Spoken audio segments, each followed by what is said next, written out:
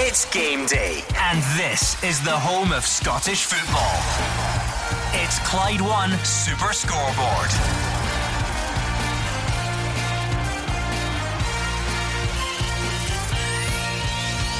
Good afternoon and welcome to Clyde 1 Super Scoreboard. It's Scottish Cup weekend. Can Rangers European High see them through at Tynecastle? Celtic wait till tomorrow for a trip to St Johnstone as they look to bounce back from Copenhagen disappointment. Hibs are already through. Can St Mirren or Aberdeen join them later? I'm Gordon Duncan. Joining me in the studio is Gordon Dalziel, Craig Beattie and Hugh Keevans. The Hunger Games for big clubs starved of success. That's what's on the menu today. Rangers haven't won the Scottish Cup for 11 years. That must seem like a lifetime to their fans. Aberdeen haven't won the Scottish Cup for 30 years. That is a lifetime. Celtic have annexed the Scottish Cup and all the other trophies for the last 3 years. If St Johnstone want to end that monopoly tomorrow, then they're going to have to hope that Celtic defend the way they did against Copenhagen, or has defeat in Europe sharpened Celtic's appetite for the Hunger Games?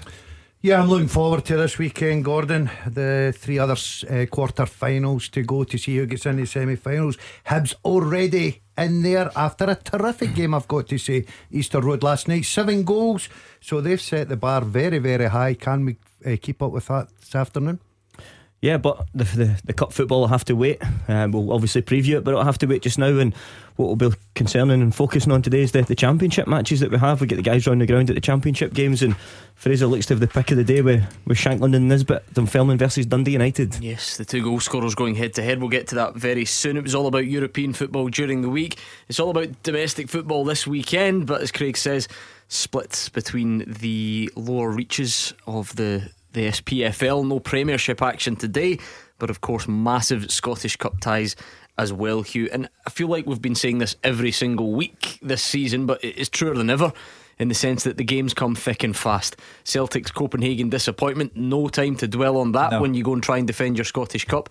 And Rangers European High won't be a high for much longer if they get put out the cup at Tynecastle. Well, I mean, is it possible that Daniel Stendel, who has only won one game since taking over as Hearts manager in the league, and that was against Rangers, is it possible that he could do a League and Cup double over Rangers? I think not.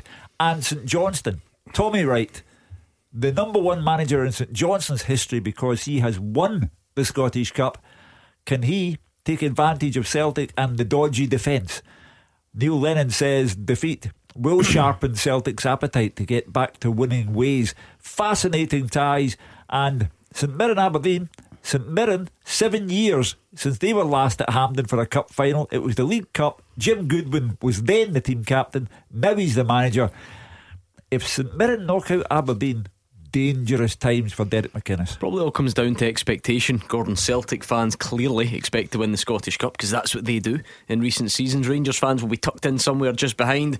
If the league is gone, like some people believe, then the Scottish Cup becomes extremely important. And then just behind that, as Hugh says, Aberdeen fans, they want silverware, they want something to show. So is that where the pressure lies?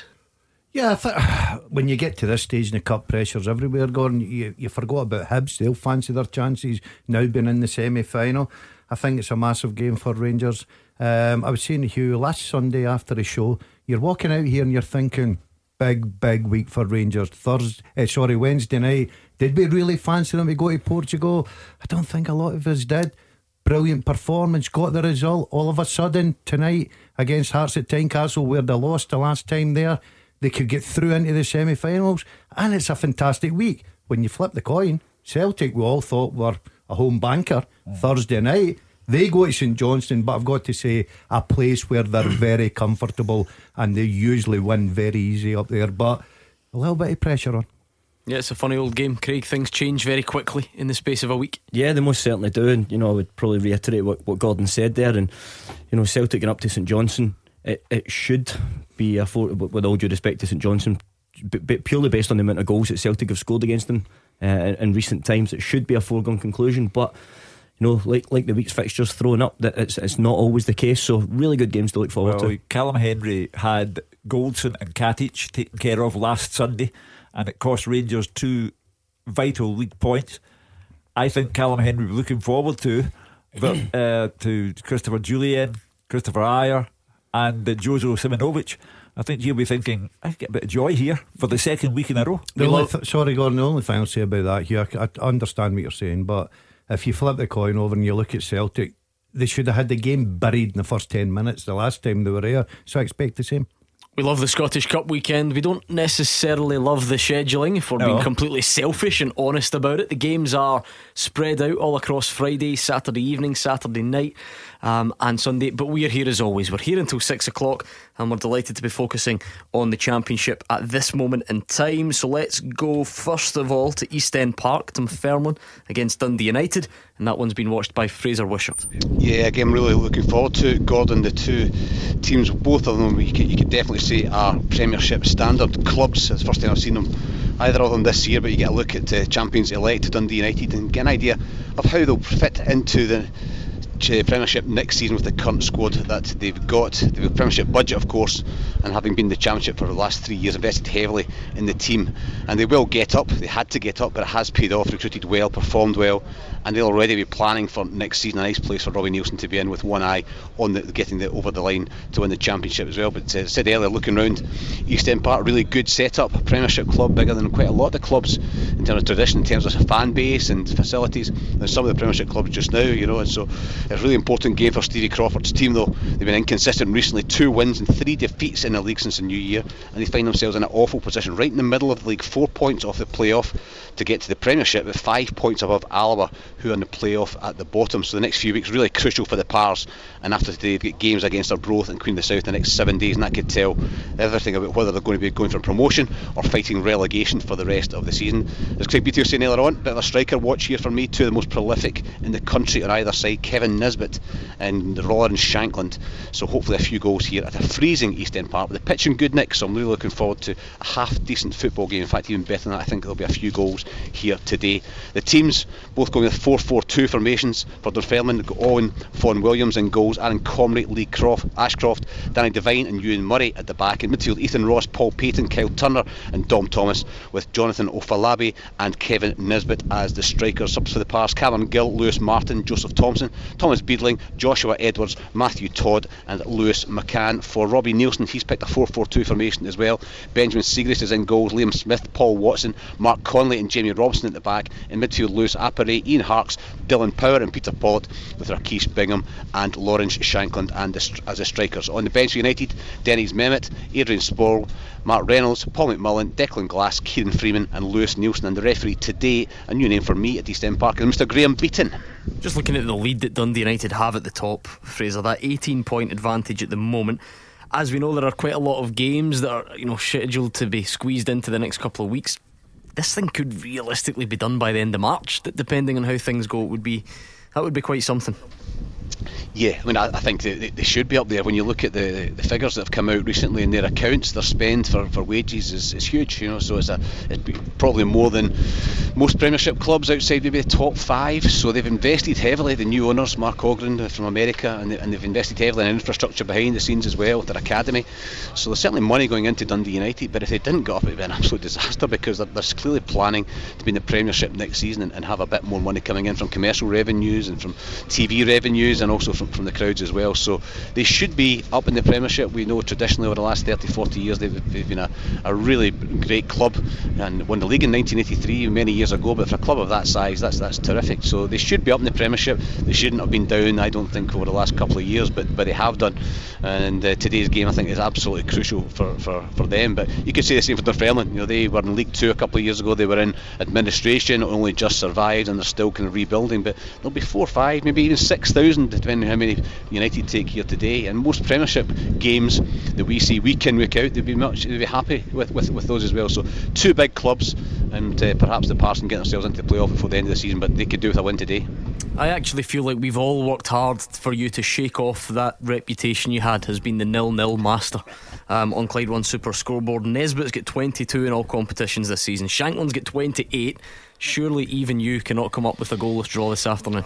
Well, I think if I do, then it's entirely down to my fault if they don't score. I mean, they score week in, week out, and of course Lawrence Shankland has got himself into the Scotland squad, and he's not really proven himself at Premiership level, but I think he's got the talent to go up there and score goals if he stays at Dundee United. But young Nisbet, I think is a great example. Freed with Partick Thistle, and he goes down to League 2 and has a terrific season last year. Really good in that division for Wraith Rovers.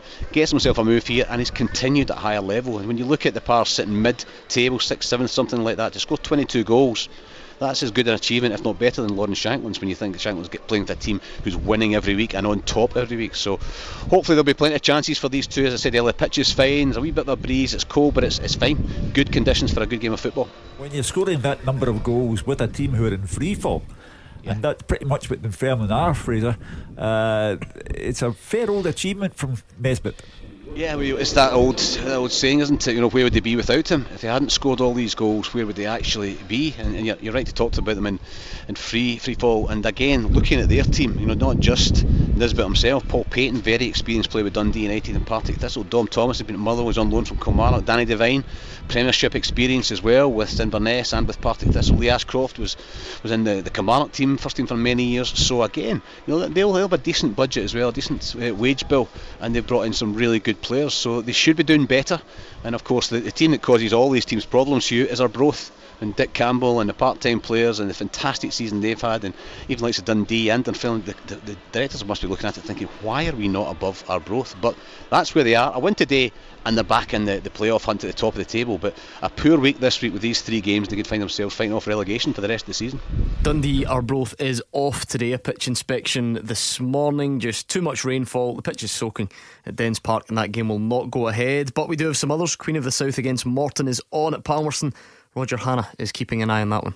Yeah, and it's decent weather conditions down here, but we're warned about snow, we're warned about wind, but no, it's decent, and I think we've got a good game of football this afternoon. Morton, Gordon, you might have noticed, have quietly but effectively edged into the promotion playoff picture at the top end of the Championship. A very impressive run of form. They're unbeaten the last 7 Championship games in 2020, including Tuesday night's 2-1 win at promotion chasing Ayr United, and they've scored in every league game since last October, with David Hopkin now virtually having all his key men available. And he's got such a strong squad now, Gordon. I just looked at the bench at Somerset Park for Morton on Tuesday night. The likes of Brian McLean, Chris Miller, Jim McAllister, Bob McHugh, John Sutton, all experienced, wily campaigners in the Championship, all back up on the bench. That shows you the strength and depth that Hopkin has now got. And a win at Palmerston here today would lift them above Arbroath into within a single point of Dundee in the chase for the top 4, with that Dundee Arbroath game, as you said, being put off. But while Tun have surged up the table, Queens, they've tumbled down. They're now in the relegation playoff place. They're down below Alloa. Alan Johnson's men know that a win today would take them 6 points clear of rock bottom Partick Thistle, ahead of what will be a really, really crucial game meeting a head-to-head at Firhill on Tuesday night. So there's plenty at stake for both teams down here at Dumfries this afternoon. We're just still waiting on the team lines. Queens, well, it'll be unchanged from the side that narrowly lost here last Saturday to Dundee with the only goal, a late goal it was as well. Morton, it'll be interesting to see whether David Hopkin adds any of that experience that was on the bench at Ayr on Tuesday night into the starting 11, because it's a big week. They've been on their travels all week, as I say. Ayr Tuesday night, Dumfries today, and they've got a lengthy trip to Inverness on Tuesday night as well. So I'm looking forward to this today. It's some division, Roger Hannah, 2nd and 7th separated by 8 points. So you talk about, we spoke about teams like Dunfermline, but they're really in a limbo between promotion and relegation playoffs, as are a number of the teams. Just that 8 points, like I say, separating all those sides. And as you mentioned, those Partick Thistle fans who are idle this afternoon, hopefully they're listening to us and that they're maybe getting out to see some other football. They'll be watching that one with interest. They need a favour from Morton. Yeah, they do need a favour from Morton, and they could probably do with a favour from Ayr United at Alloa as well, because if Alloa and Queen of the South get anything this afternoon, it's beginning to look increasingly gloomy for Thistle. Obviously they don't have a game because Inverness were involved in that cup quarter final last night, but I think the perception among us all has been for a while, Thistle will get out this, there's too many good players, Ian McCall's here, everything will be fine, they'll rally the way they did last season, and they'll somehow manage to get out of bother. But as we say, if Queens were to win today, the gap goes to 6 points. If Alloa were to beat Ayr, the gap to Alloa goes to 7 points, and it becomes increasingly difficult. The onus is now on Thistle, not just to win a game or two, but to go on a lengthy unbeaten run to get themselves out of trouble. Now, the one Championship game we haven't covered yet is Alloa against Ayr United. Mark Guidi is keeping an eye on that one. Yeah, as the boys have been saying there, Gordon, a cracking game in prospect for different reasons. Ayr United, with Dundee's game being postponed today, it's a chance for them to leapfrog Dundee into third place, so plenty at stake for Mark Kerr's team. And for Alloa, a chance just to extend the daylight between themselves and Partick Thistle, the bottom club.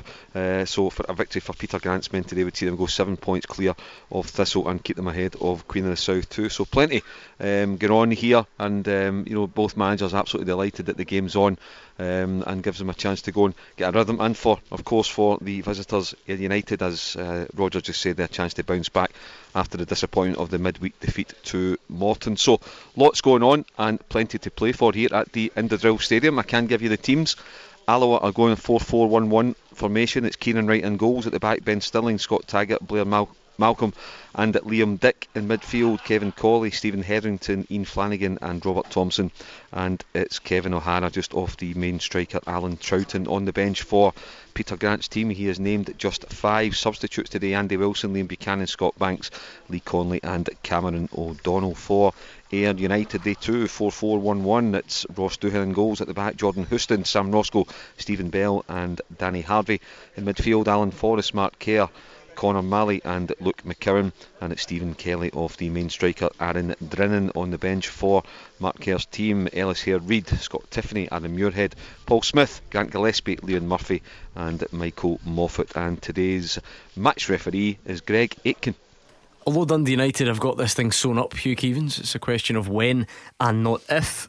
For the rest of them, so much to play for, they don't even know what it is they're playing for, some of them, because you look one way, it could be relegation over your shoulder, but if you're a bit more optimistic, you might even sneak up into the good set of playoffs, if you like. 2nd and 7th separated by just 8 points. I look at the Alloa Ayr game which Mark is attending, and if Alloa could get the win there, they go 7 points away from Partick Thistle. And before the Thistle fans jump up and say, yeah, but with 2 games more played, where's Partick Thistle's guarantee of winning a game these days?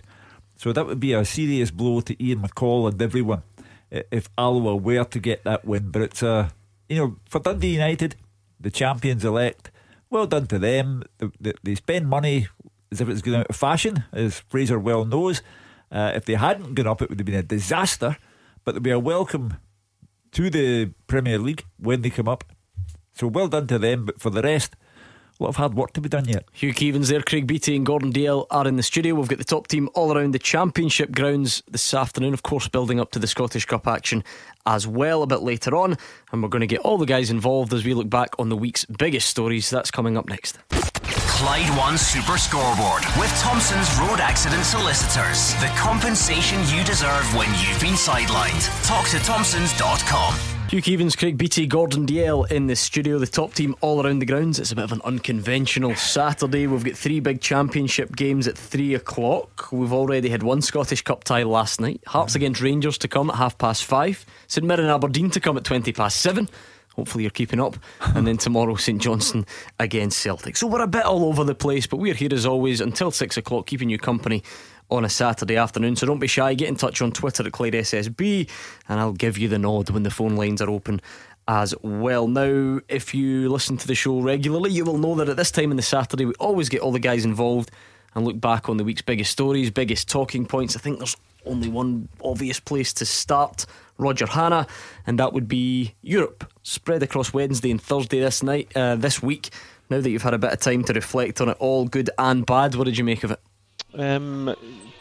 If you had looked at half time in the 2 games, Gordon, in the first legs, you would never have believed the outcome at the end of the second legs, because Celtic bossed the first leg in Copenhagen. They should have been 3-0 up inside 20 minutes, and ultimately they paid a price as much for the missed chances in Copenhagen as for the defensive errors in Celtic Park on Thursday night. Rangers, for an hour of the first leg, got a chasing from Braga.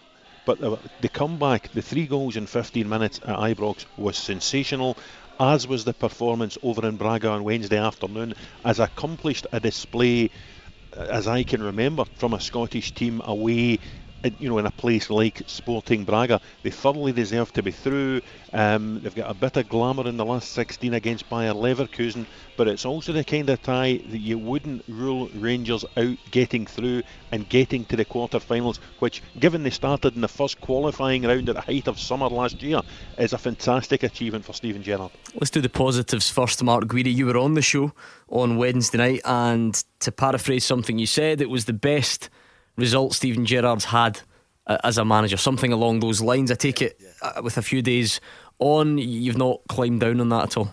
No, I think it was his finest 90 minutes as a Rangers manager. He's not got a trophy yet to show for the improvement he's made at Ibrox, so you judge him on certain games, and on Wednesday night I think that Rangers team went in under pressure. I think they were into fragile after what happened to them the previous few days at St Johnstone, and for the first time, certainly gauging the calls on Superscoreboard, Rangers fans were starting to ask questions about Steven Gerrard's suitability to be the manager longer term, and so I think there was a lot riding on Wednesday night, and Rangers answered all those questions. They answered them well, and over the piece they could have easily won 3-0. He made some big calls, dropping Katic, which was the right thing to do, but it's still a big call to throw on Edmondson. It worked well. Kent scored a wonderful goal and also worked very, very hard going back the way, put in a great defensive shift as well. So over the piece, and Hadji adds that wee bit of quality in the middle part, the final third, with his passing and his endeavour. And I think for Steven Gerrard it was a massive result, and one that he thoroughly deserved. But I know we're looking at midweek, Gordon, but he's got to go and build on that now and make sure that there's a result today at Tynecastle. Fraser Wishart, what in particular for you makes it such an impressive result? Because I think it obviously speaks for itself. We know it's a good result. What makes it so good? Is it the comeback? Is it the contrast from the domestic form to the European form? What in particular stands out and makes it such an important achievement for you? I think it's probably all of the above, and it's also when you look at Braga, not one of the biggest names in European football, but you judge them since the new manager's come in, and the results they've had domestically, the results they've had in Europe as well, against teams like Wolves who've taken the Europa League seriously this year, so you're playing against a good quality team, and I think over the two legs, just their determination. I mean, Roger was talking about 60 minutes gone at Ibrox. He's spot on. How Rangers get out of that with a victory, I don't think anybody knows, but it was desire, it was just willingness to get back into the game. At one stage it was looking like it could be more than 2-0 to Braga, but Rangers managed to get that victory, and it was a terrific performance away from home. At no point watching the game did I feel that Rangers were in danger over in Braga and against a very good team, and I think Steven Gerrard got it tactically spot on with his wider players just dropping back, and Scott Arfield and Ryan Jack absolutely outstanding in midfield, covering for fullbacks. Umpteen times Arfield was covering for Barisic for the overlapping fullback from Braga. So many aspects to that victory, and it's just confusing as to why the team hasn't done as well since the winter break. They have that in them, they have these types of performances in them, we've seen it, and then for the second year running they collapse after the winter break, having beaten Celtic just before the winter break. And that's the questions that I think that need to be analysed, because at the moment I don't see them getting back into the league. So Europe, I don't know if they can go the whole way, but the Scottish Cup tonight is absolutely critical, because they would be doing everything they want to stop Celtic getting a quadruple treble, and that's their best route. I think a caller to Super Scoreboard last night put it beautifully. He put it into context, what happened in Braga on Wednesday night. He said it felt great to be a Rangers fan and watch Rangers go one step further in a tournament, any tournament, one step further than Celtic did. Now, everything in this city is seen in the context of Celtic versus Rangers, Rangers versus Celtic. So it's made the Rangers fans feel better about the team and themselves. When I said in the intro, Rangers haven't won the Scottish Cup for 11 years. Some people might even not remember who they were playing in the final. It was Falkirk. And they might not remember who scored the winning goal. It was Nacho Novo. That's how long it's been for Rangers and their fans in the wilderness. And to go to Braga, to win that tie, to go from dead and buried to home and hosed, it's a big moment for the Rangers fans. But as Mark Guidi rightly says, count for nothing if Hearts win tonight. Roger Hanna, a bit more on Bayer Leverkusen then. I'm sure everyone was eager to see what that draw would throw up? Would you get the absolute glamour, that the Man United, maybe, the Inter Milan, something like that? Would you get a so-called easier tie? I don't think anything really exists at this stage of the competition. But Rangers kind of got an awkward one in the middle, didn't they? It's quite glamorous. It's not as glamorous as it could have been, but it's also a pretty difficult one from a footballing sense. Yeah, bang in the middle. Listen, they're a decent side. They're 4th or 5th in Germany in a very tight Bundesliga this season. They've got some very decent players. Kai Havertz, the German international attacking midfielder, being probably the elite player in the squad. I usually like to see a second leg back home, for a Scottish club, but I don't think it's necessarily a bad thing. If Rangers could get a repeat of the Braga performance, the Braga result, and just have something to take over to the Bay Arena and protect in a second leg, I genuinely would not rule Rangers out of this tie. Mark Guidi, what did you make of that when you saw that draw coming out yesterday lunchtime?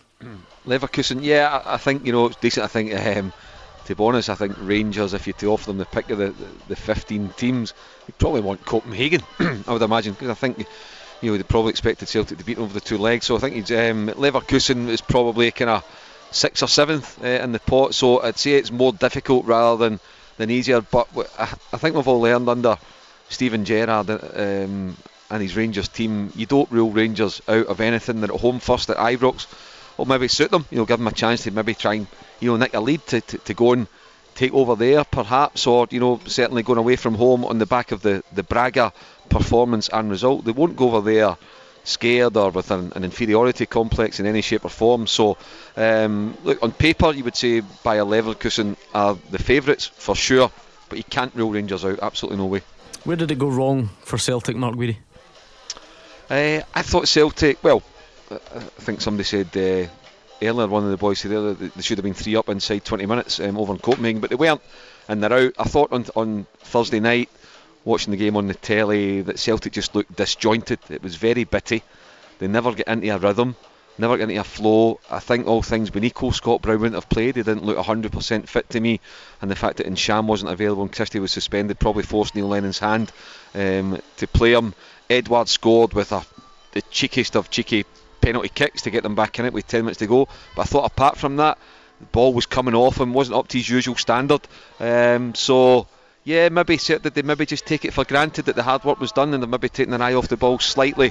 Maybe that's the case, but look, it's done now, and it's a sore one, a real sore one for them, in terms of the prestige and also financially as well. It cost them a few million quid, which for Rangers too, every penny counts, and beating Braga, getting through, will be upwards of £3 million extra into the Rangers coffers. Roger Hannah, I'm simplifying this a bit, but based on what we got on the feedback from last night's show in terms of calls and tweets, Celtic fans are a bit divided. It's either individual mistakes, whether it be Simunovic, Ajer, anyone else you want to add to the mix, or it was Neil Lennon's fault. He should have played 3-5-2, he should have played Lee Griffiths. Why did he change it when we were winning?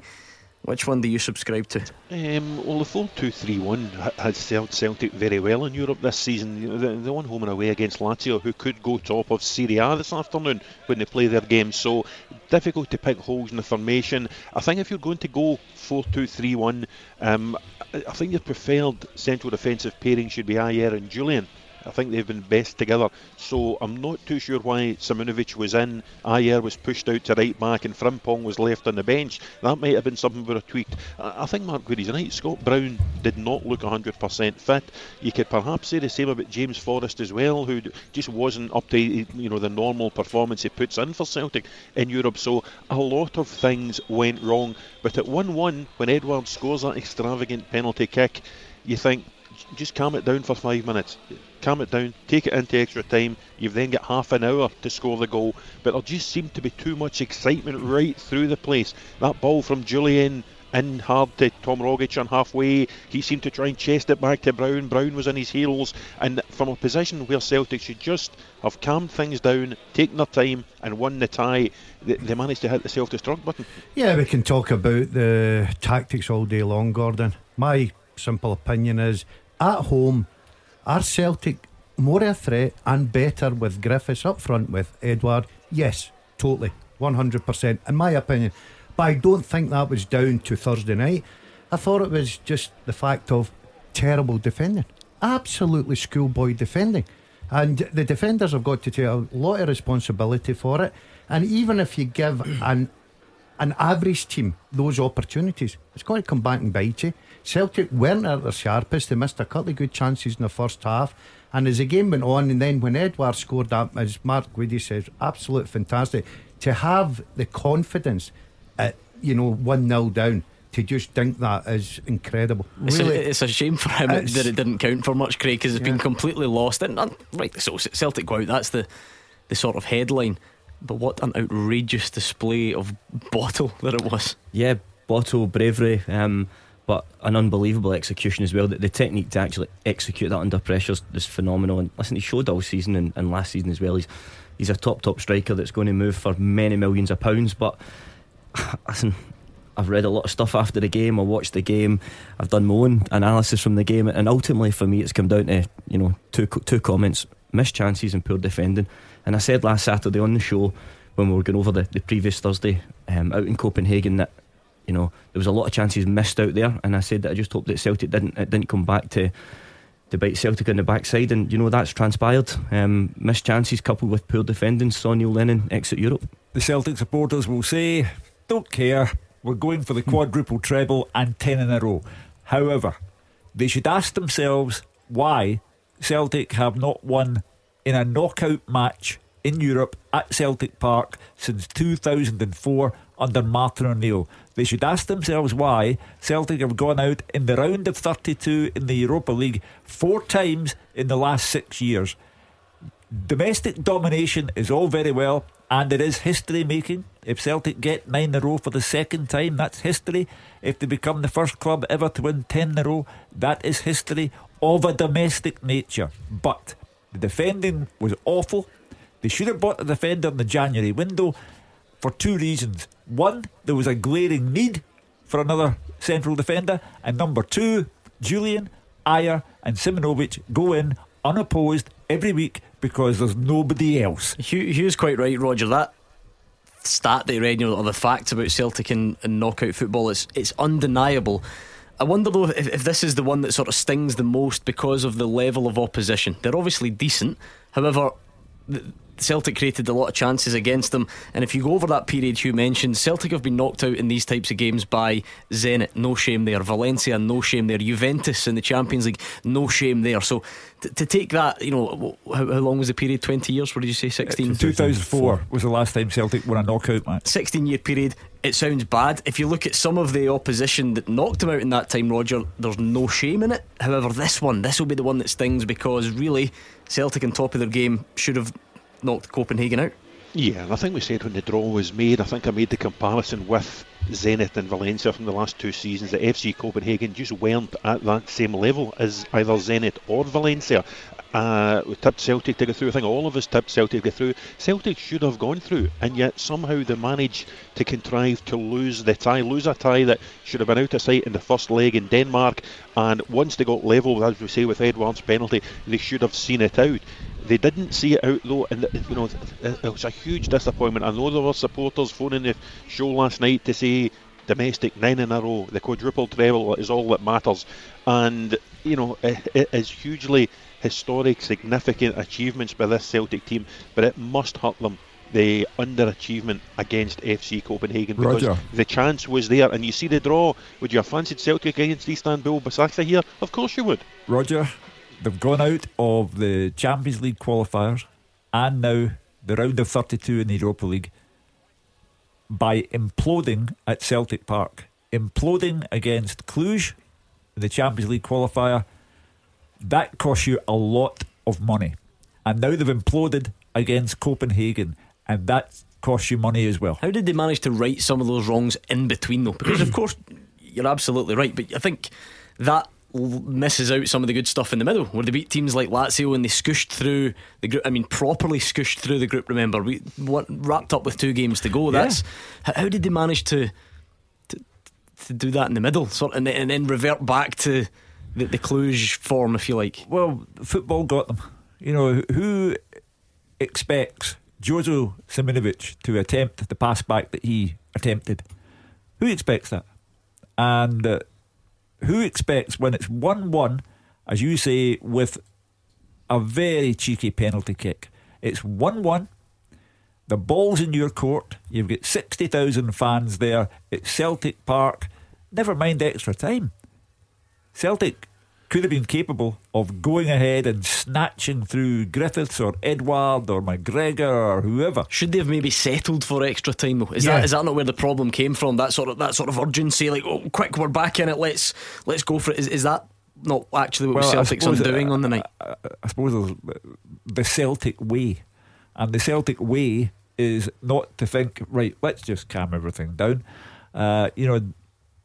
It applied against Cluj as well. They just blew up on the night as well. But at the end of the day, at 1-1, it moves into the unforgivable category to lose not one, but 2 goals before the end. The only thing I would say, Gordon, I think that Celtic went into that game fully confidence. And sometimes that just takes the edge away from you. If I was Neil Lennon, I totally understand that going out of Europe's a massive disappointment. Of course it is. But from January up until Thursday night, even when they get back in 1-1, you've seen the dangers. Copenhagen breaking on them. They never. You're right. I would have seen the game extra time, taking the 30 minutes at Celtic Park. I think they would have won the game. But as much as it is money wise, much as it is the fact that disappointment, I think this season, especially this season, it's all about the domestic game for Celtic. Okay, let's leave that there because we do have 3 big championship games that we're focusing on, kicking off at 3 o'clock. Don't forget, we've got 2 massive Scottish Cup ties later on. One at Tynecastle, one in Paisley. So we'll go back around the grounds next. Clyde One Super Scoreboard with Thompson's personal injury solicitors, the league leader for compensation. Talk to Thompsons.com. Hugh Keevins, Craig Beattie and Gordon Dalziel in the studio. The top team all around the 3 championship games this afternoon. As the afternoon progresses, we will go to Tynecastle, get you all the build up and team news from Hearts against Rangers. What a standout cup tie that is going to be in the capital this afternoon. Rangers have had their difficulties at Tynecastle this season, Hugh Keevins, but it's always a fixture you look out for. Hearts against Rangers at Tynecastle, there's always something special about it. And this is now at a time when it's a cup quarter final. Rangers coming off the back of Europe. Hearts are struggling. There are just so many ingredients that should make tonight an absolute cracker. For me, the number one ingredient is that word again, tangible. Rangers can beat Braga. They can look back on the European ties played under Steven Gerrard and look back on them with immense pride. They still lack a tangible sign that the wilderness years are over and they have a major trophy. Therefore, at the moment, the Scottish Cup looks the only and the best bet. That's why it would be unthinkable from Steven Gerrard's point of view to end this week with a defeat to Hearts. I think he'll regret the fact that Florian Kamberi is cup tied and can't take any part in this, because in Braga and in Perth last Sunday he looked very good indeed. But Morelos is back, and even an outside chance of Jermaine Defoe being back.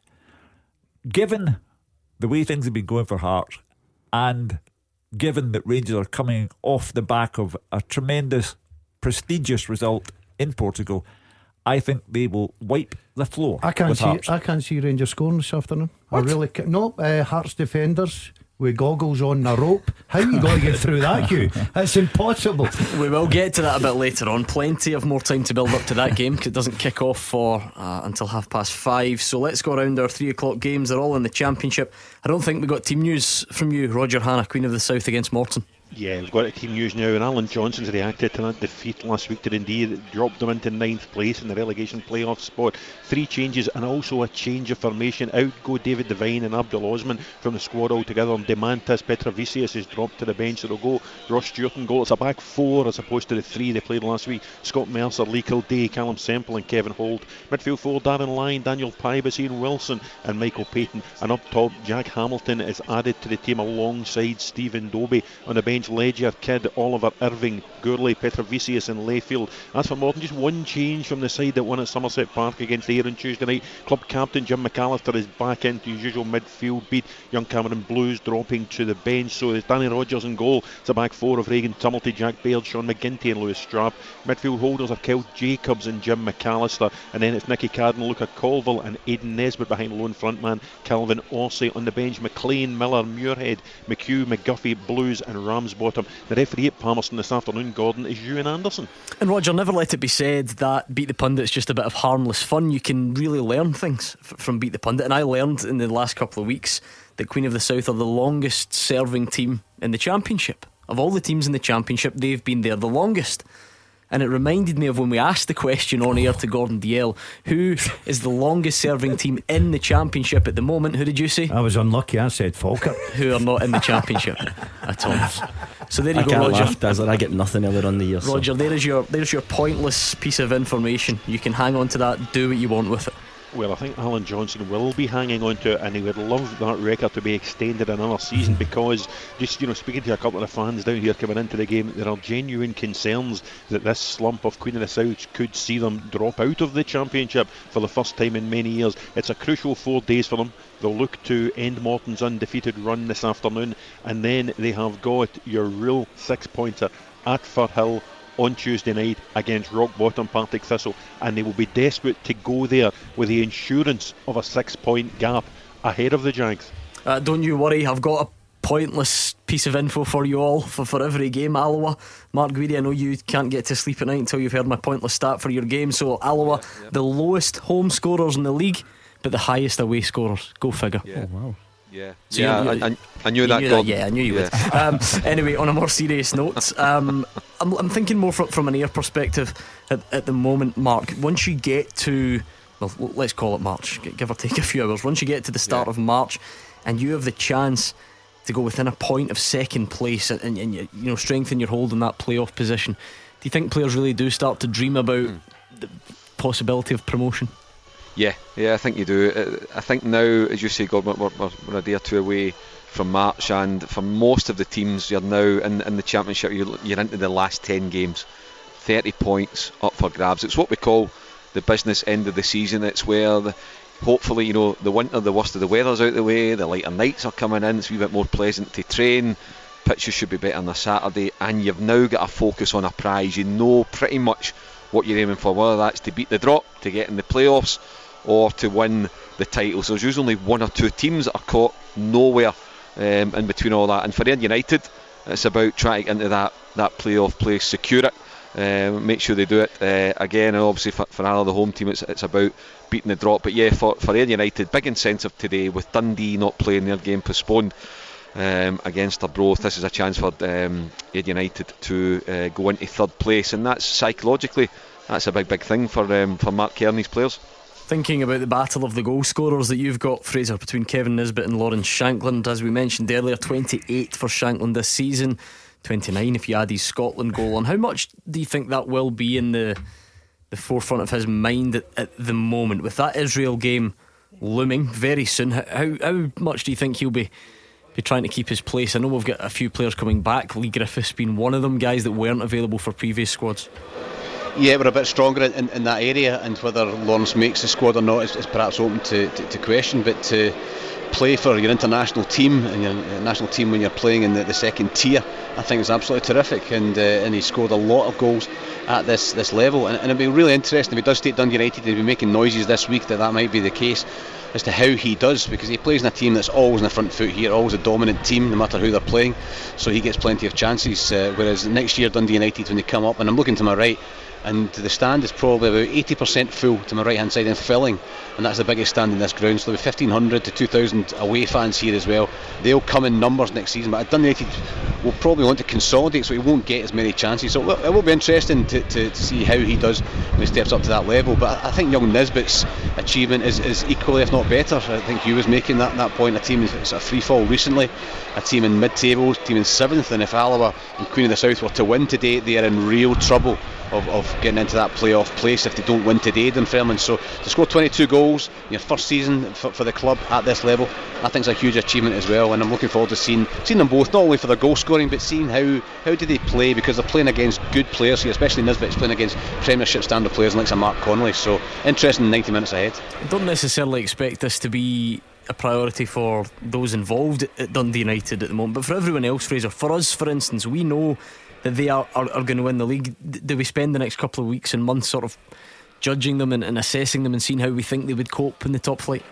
Yeah, I think so. I've not seen them this season. I saw them last season, and they were up and down. I saw them 2 or 3 times, and I think they ended up obviously not getting promotion, but probably where they deserved to be. This year they've invested heavily, and they've also given a number of the players long-term contracts. The players they brought in, some of the Americans as well, Lon Shankland himself and others. Almost all the players they've signed are in long-term contracts, so I don't see them in a huge turnaround. They also need to add to their squad, but their budget for wages already is higher than most of the teams in the Premiership, certainly in the bottom half of the table. So they've got to be very careful in terms of income won't increase hugely, and obviously longer term you can get yourself into bother. And Mark Ogren is underwriting all of that, the American owner, investing in his team to get them up and get them back into where they belong. And I said earlier, over the last 30-40 years they've been one of our great clubs as well. The trophies they've won in the 80s when I was playing, what a fantastic team they had. They won the league, they got to the final of the UEFA Cup, they got to the semis of what's now the Champions League, the European Cup. So they've got a team that are there that should be in the Premiership, but they've got to get there. They will get there, and I think Robbie Neilson will be planning for next season already. So Dunfermline, Dundee United, Alloa, Ayr, Queen of the South, Morton, those are the 3 Championship games kicking off at 3 o'clock, but that's just the starter. It's Scottish Cup quarter-final weekend. Hibs are through after the Friday night football at 5:30.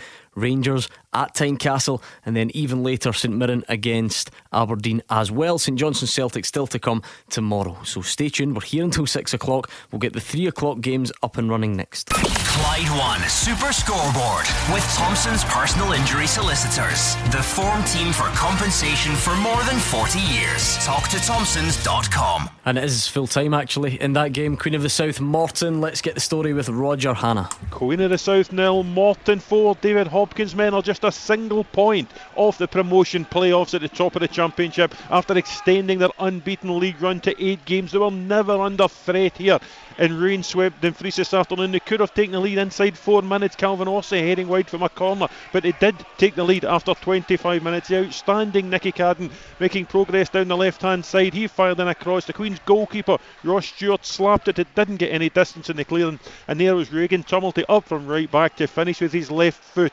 There was more problems for Queens when they lost defender Scott Mercer to injury before the break when they were 2 down, just 60 seconds from the interval. Again, Cadden, the creator, down the left hand side, a deep cross to the back post, the goalkeeper nowhere, and there was Aidan Nisbet for an easy finish from close range. Queens hoped to profit when they had the wind at the backs in the second half. They almost got a goal back inside 60 seconds. Substitute Dementas Petrovicius inches wide with an acrobatic effort at the back post.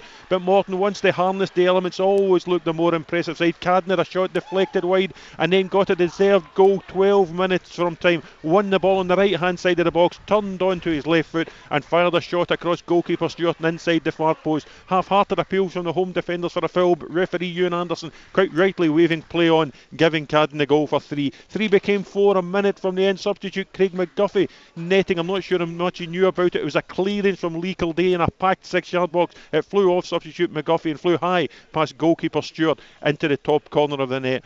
Fantastic victory for Morton. Our players are over on the far side celebrating with a decent travelling support from Greenock.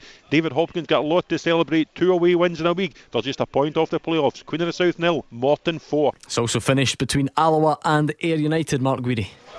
Full time, Alloa 0, Ayr United 2, and a good win for the Honest Men that takes them above Dundee and into 3rd spot into the Championship table. And they got off to a perfect start in the 8th minute when Aaron Drinnan gave them the lead, but it was a disaster for the Alloa goalkeeper Kieran Wright. He dropped a routine cross at the feet of Drinnan 6 yards out, and with a cheeky back heel, he's back to goal. He put the ball in the net. But the home team came back at Ayr United, and it was some tremendous goalkeeping from Ross Doohan that made sure that Ayr kept a clean sheet. He pulled off 4 saves, in the space of 3 minutes in the first half. He denied Ian Flanagan, Kevin O'Hara, Liam Dick and Robert Thompson with some fine goalkeeping, and then later on he denied Kevin O'Hara again just before the interval. Ayr could have been 2 ahead in the 41st minute. On the counter-attack, Alan Forrest played in Drennan and his shot from 12 yards came back off the goalkeeper's left-hand post. After the break, Alloa kept at it, trying to get an equaliser. Troughton came close but was denied by Doohan,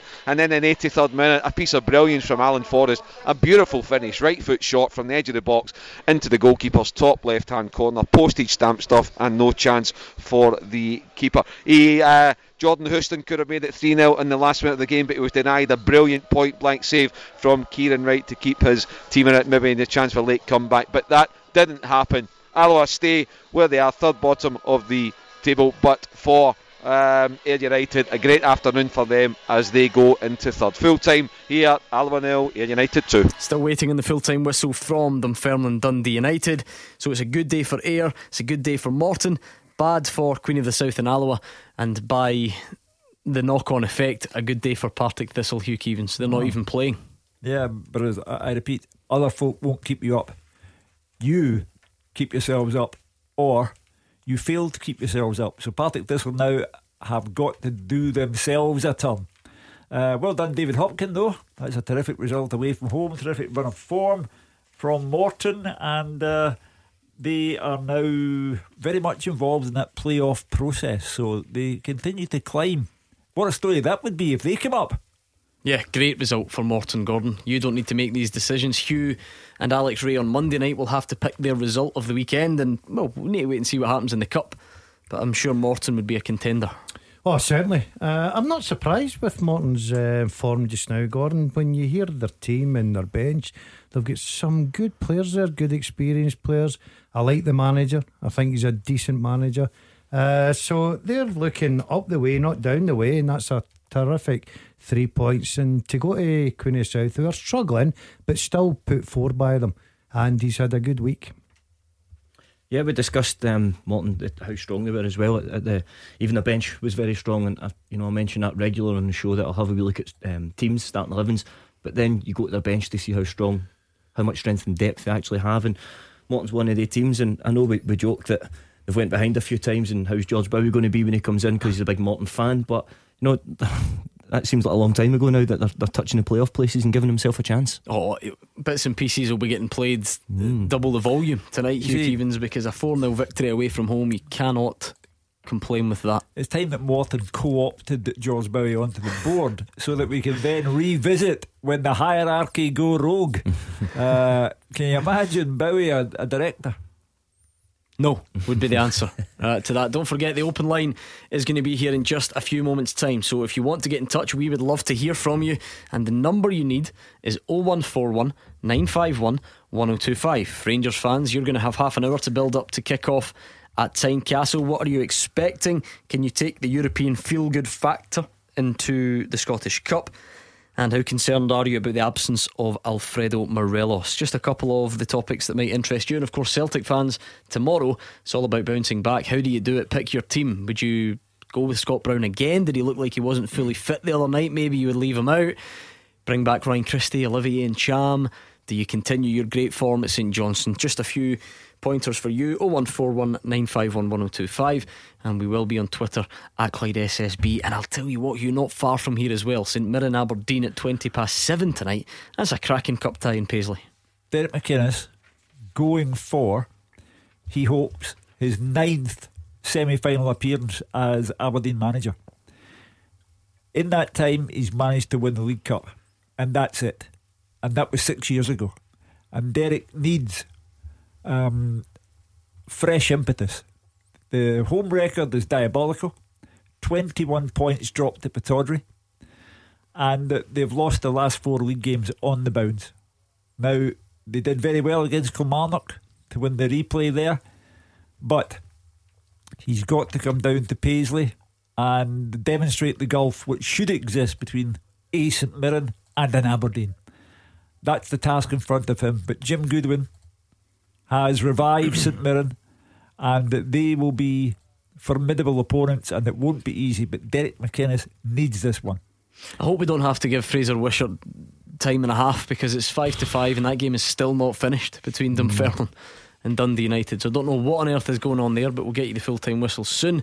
I'm sure Fraser will know his rights, Gordon. So if he's due time and a half, it's finished. He's just went home. I think that's a certainty. Yeah, as Hugh says, Gordon, 3 more good cup ties to come. It's not ideal at the time when they're all spread out, but it gives us something to look forward to. We start with obviously at Tynecastle. I think that'll be a cracker. I'm looking forward to St Mirren Aberdeen. I think St Mirren will fancy it, Hugh. Home advantage, playing good football, scoring goals. Aberdeen, as Hugh rightly said, they're not in the best league form, so it'll be a real good game. And then tomorrow, a place that Celtic like going to, Perth, McDermott Park. So I'd fancy Celtic go through in that one. But it's all about tonight, the 2 games tonight. Who will be in the semi-final by 9-10 o'clock tonight? I'm interested to see. I'll bet you when the Aberdeen fans left Hampden after the penalty shootout that defeated Celtic in the cup final in 1990, didn't think, well, you know what, it could be 30 years before we're back here, and before we're winning it, certainly. And it's just too long for a club like Aberdeen, 30 years without winning the Scottish Cup. Too long. And what a boost it would be to Derek and all the players and everyone associated with the club if they could do it this season. But might have to beat Celtic and Rangers to get there. See, I thought I'd keep an eye on Twitter just to make sure Fraser Wishart wasn't at it, and it says Dunfermline Athletic 90 plus 6 goal kick to Dunfermline. But there we go, the full time whistle has gone and Fraser Wishart is here. Dunfermline 2, Dundee United 0. More than 6 minutes of stoppage time, but at the end of it, Dundee United's supposed procession to the Championship title hit a big bump in the road. They were well beaten by a very impressive Dunfermline side. Goals in either half by the informed Kevin Nisbet and on loan Celtic striker Jonathan Afolabi have given the Pars the deserved 3 points. They completely dominated the first half. United didn't have one decent effort at goal during the first 45 minutes, and behind to a Kevin Nisbet opener in 26 minutes. Kyle Turner really impressive in midfield throughout play. A lovely ball over the top, and Nisbet was first to get it, and he rose to power a header high past Benjamin Siegrist in goal. You're looking for a United reaction, but it was more of the same in the second half. Pars on the front foot. Nisbet drove into the box and stung the palms of Siegrist with a fierce shot, although the referee gave a goal kick. Apare had an effort a couple of minutes later, curling just wide from 20 yards, and Robbie Nielsen knew he needed a change. He brought on McMullen for Paul, and he was a bit more lively with McMullen throwing a few balls into the box. But on the hour, it was 2-0 Nisbet this time involved, setting up Don Thomas on the right. A step over, low right foot cross to the back post, and then came Afolabi to turn the ball into the back of the net. The young striker, it was his first senior goal. He celebrated with the supporters, his own supporters, but was booked by the referee. The blow for Parsons, 75. Nisbet limped off injured, looked like an ankle injury as he landed awkwardly after a challenge in the air with Paul Watson. All very innocent, but Afolabi now was up front on his own, and he clashed with Watson going for a long ball. It looked like a penalty to me, but again, referee Graham Beaton said no. One of his many decisions that baffled the fans on both sides. Not his best day. Scotland striker Lawrence Shackland, a very quiet day, hardly seen until the 83rd minute, half chance, and as good strikers do, he turned it into almost a goal when he shot narrowly over with Fon Williams really scrambling. The striker then looked as if he was going to score. Lovely cross to the right from McMullen. Looked like a tap in for Shankland, but a brilliant tackle by Danny Devine denied the striker a consolation goal. United's stuttering form continues. Dunfermline's eyes will be on the promotion playoffs after an excellent performance. They're now 2 points off 4th place. My Superscore man of the match, Kevin Nisbet, not only for his goal but his general play throughout was excellent. Full time at East End Park, Dunfermline 2, Dundee United 0. And now it's over to you, your chance to have your say on the open line. 0141 951 1025. Have your team played already this afternoon? If so, what did you make of it? Rangers fans, half an hour to kick off at Tynecastle. How confident are you after Braga, or do you still have domestic concerns? And what about the absence of Alfredo Morelos, not anywhere in the squad for Rangers this afternoon? Celtic fans, let's hear from you ahead of the trip to St Johnstone tomorrow. You've got a terrific record there, but coming off the back of midweek disappointment. Talk to us. 0141 951 1025. The open line is next. Clyde One Super Scoreboard with Thompson's Road Accident Solicitors. The compensation you deserve when you've been sidelined. Talk to Thompsons.com. Hugh Keevins, Craig Beattie and Gordon Dalziel are here, and they are here to take your calls. So get in touch on the phones or on Twitter at Clyde SSB and talk to us about a number of things. The build up to kick off between Hearts and Rangers with no Alfredo Morelos, or perhaps the build up to Celtic's trip to St Johnstone, the build up to St Mirren Aberdeen, or a look back on any of today's action. Queen of the South Morton, Dunfermline Dundee United, Alloa Ayr. A bit of a reduced fixture card for us this afternoon, but we are looking forward to the Scottish Cup tonight, Hugh. It's always one of the standout fixtures anyway. Hearts against Rangers at Tynecastle. Never mind in a Scottish Cup quarter-final. Never mind on the back of European success. Never mind in the midst of domestic inconsistency as well. So there's so many things to look forward to tonight. It's a depleted Hearts against a buoyant Rangers after their result in Braga. Having looked at both sides, even Rangers minus Morelos, they have to be too strong for Hearts altogether. And I think Steven Gerrard would do well to just tell everyone why Morelos is not there, because of late his off-field and on-field life has been mired in negative headlines. Steven Gerrard has confirmed that Alfredo Morelos has been left out due to a disciplinary issue. He has spoken to Premier Sports, or the TV broadcaster doing the game tonight. He did not fly back from Colombia on time, wasn't at training. It's a disciplinary issue. It's not an injury. It's not form related, it's disciplinary, and Alfredo Morelos has been left out. He came back 24 hours late. All of his professional life, Steven Gerrard has lived by the highest professional standards, and for him, Morelos coming back late, no matter where he has been, for whatever purpose, will be unacceptable to Steven Gerrard. And that's why, even though the tie is of vital importance to Steven Gerrard on a personal level, because he really cannot afford to go out of the cup, even though the pressure is on him, he has said, I will abide by my professional standards. He did not. He's out. I've got to say, Hugh, you're 100% right. I totally applaud the Rangers manager and his stance. And what he does is he sets the example, Gordon. And we're all talking about how important this game is for Rangers tonight, but he's got his standards. He had them as a player. He's now taking them into management, and he's got to stand by them. And to, you know, a lot of you other managers, and I've been in the position, and you're under a bit of pressure, and you have to win a certain game, and you're looking and you're thinking, I've got a massive decision to make. Steven Gerrard's made that massive decision tonight, because that is his top goal scorer. And you can go and argue the fact, well, it's an easy one because he's not scored in the last, he scored 1 in 8 or 1 in 9, whatever it may be. But you're going to Tynecastle. Are Rangers a better team with Morelos in it? Yes, they are. There's no doubt in that. But to go and make that stance, I applaud that from the Rangers manager. Yeah, you know, this is Liverpool we're talking about here. This is a man who was born and brought up Liverpool, who helped create the miracle in Istanbul, who does everything by the highest professional standards. And when a player offends his idea of high professional standards, then regardless of the game, regardless of the consequences of defeat, he stands by his principles. And Morelos sits it out because he wasn't good enough a professional. Yeah, listen, there's no question that, you know, the discipline at a club is vitally important. Alfredo's obviously breached one of Steven's rules by not returning in time. I just hope that, you know, the punishment fits the alleged breach of rules. But Steven Gerrard's got to pick a squad and a team that he deems worthy of basically progressing in the Scottish Cup. He's made a huge decision in terms of leaving his star striker out. You know, he could have potentially fined him and still played him. But you know, that would potentially been an option for him. He's obviously chose to leave him out. That probably been a little bit easier, considering he's not in top form at present. But a huge call from Steven Gerrard, but one that he won't shy away from. 01419511025. John is a Rangers fan from Cambuslang. What do you make of that, John? The manager just confirming there Alfredo Morelos missing tonight due to a disciplinary issue, not back in time from Colombia. What do you make of it? Well, obviously I've just heard it, but no player's bigger than the club, whether he's our best player or not. He's got to set a standard, and if it is true that it's a disciplinary matter, well, I'm quite happy for him to drop him, because at the end of the day, you can't have one rule for one rule for the other. It doesn't matter how many goals he scored. I've been on this programme many times this season saying how much I thought Morelos has changed and all that, but it's time for him.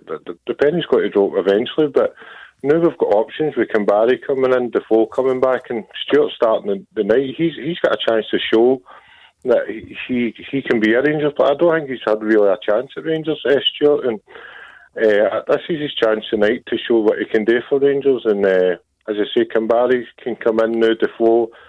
We're not a one-man team up front now with Morelos, and I know he's not scored a lot recently. I mean, there's something not right with him now, and you can tell that, and he's not been the same player after Christmas before he was, and I think there's an underlying issue there somewhere. But no manager, it's for me to say. No manager can be messed about by a player, no matter how good the player is, no matter how many goals he has scored.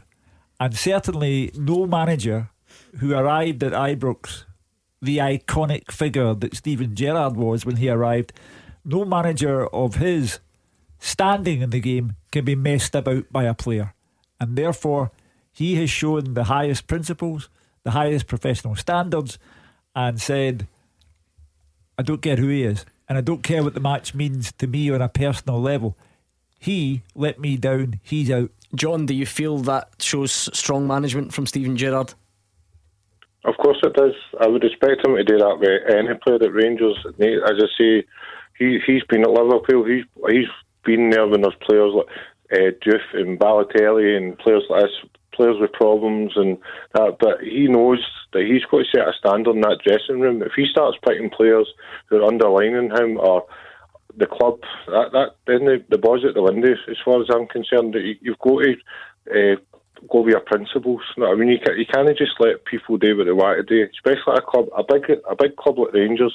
No player's bigger than Rangers, and no player ever will be bigger than that club. And the manager's got to stick to his guns with this one, and it's up to Morelos now before the end of the season. If he's not want to be there next season, he's got to come in and prove that he's worth a move. And if he's not, you put him in the reserves, because I'm sick of him, how many chances he's had now.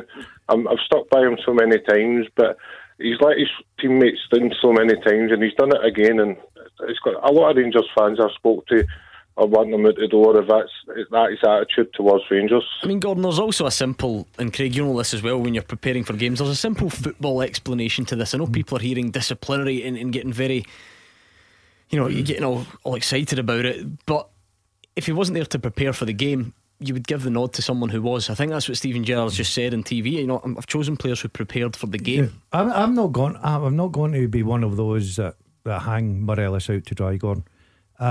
He's not behaved in the right way. He's been late turning up, and the Rangers manager's made a decision. Now it sets a tone through the full club and the rest of the players, and I back the Rangers manager. I think he's right, but you don't all of a sudden say, well, that's Morelos finished, so let's get rid of him, whatever it may be. I've been in the situation where I've been fined and dropped for something that I shouldn't have done. And there's a lot better players than Morelos being in the same position. Doesn't mean say your career's finished. There's no doubt in that. John goes on about, well, it's good to have Kambari and Stewart an opportunity, but the truth is, if you look at Morelos, he's far better than any of the two of them.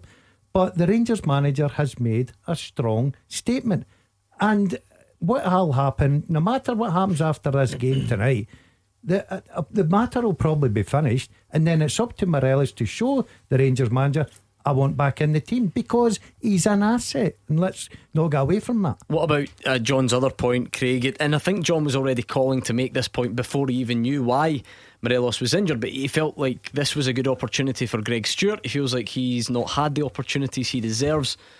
Is it a big night now for Greg Stewart? Yeah, most definitely. He's going to come into the team. He does offer quality, although we've not had a great opportunity to see what he offers. He's got a few goals this season already, but he's one of these players that he's not had a run in the team, and it's difficult to maximise and show your full potential unless you've had that run in the team. Now, with this bit of indiscipline from Alfredo Morelos keeping up, he may well have the opportunity to hopefully get an extended run in the team, and then fans like John will be better placed to make a decision on whether he's going to be a Rangers player in the future or not. But that's it, Hugh. That's the reality. Any football club, and it doesn't even matter why a player drops out. life goes on, football goes on, and it's left to the players who step in to show what they can do. I am taking this whole issue in isolation. It's all about this game tonight. I don't know what effect this will have on Alfredo Morelos tomorrow, never mind a month from now. This game tonight is vitally important to Rangers. Rangers need to win the Scottish Cup to give Steven Gerrard something to show for 2 years in charge. Therefore, on a personal level, it's important to Steven Gerrard.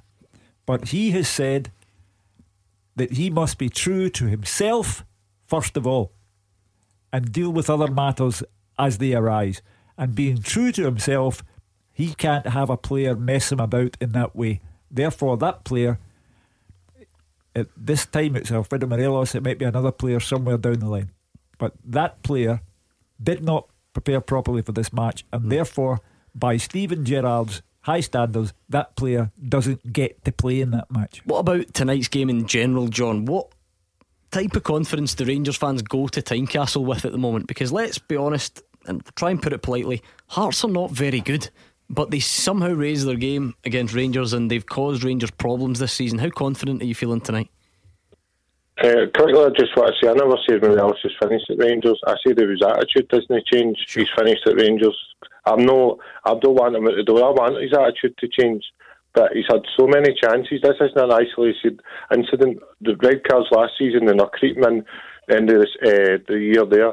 But going to I'll just say that just now. Going to Tynecastle, I felt confident going McDermott Park last week after the result in Europe. Look what happened. So Rangers are a Jekyll and Hyde team now. It's I don't know what it is. You can't put your finger in it. Against teams in Europe who come to play football, we find it easier to play against them, but we find it hard to break down teams. And I'd imagine Hearts are going to be a team that's going to be hard to break down. A physical team. It's whether we're up for it tonight as well. Tynecastle will be probably a sell it near enough, and it's on TV, and it's one of these ones where the players that perform in Europe, they've got to do it your bread and butter league.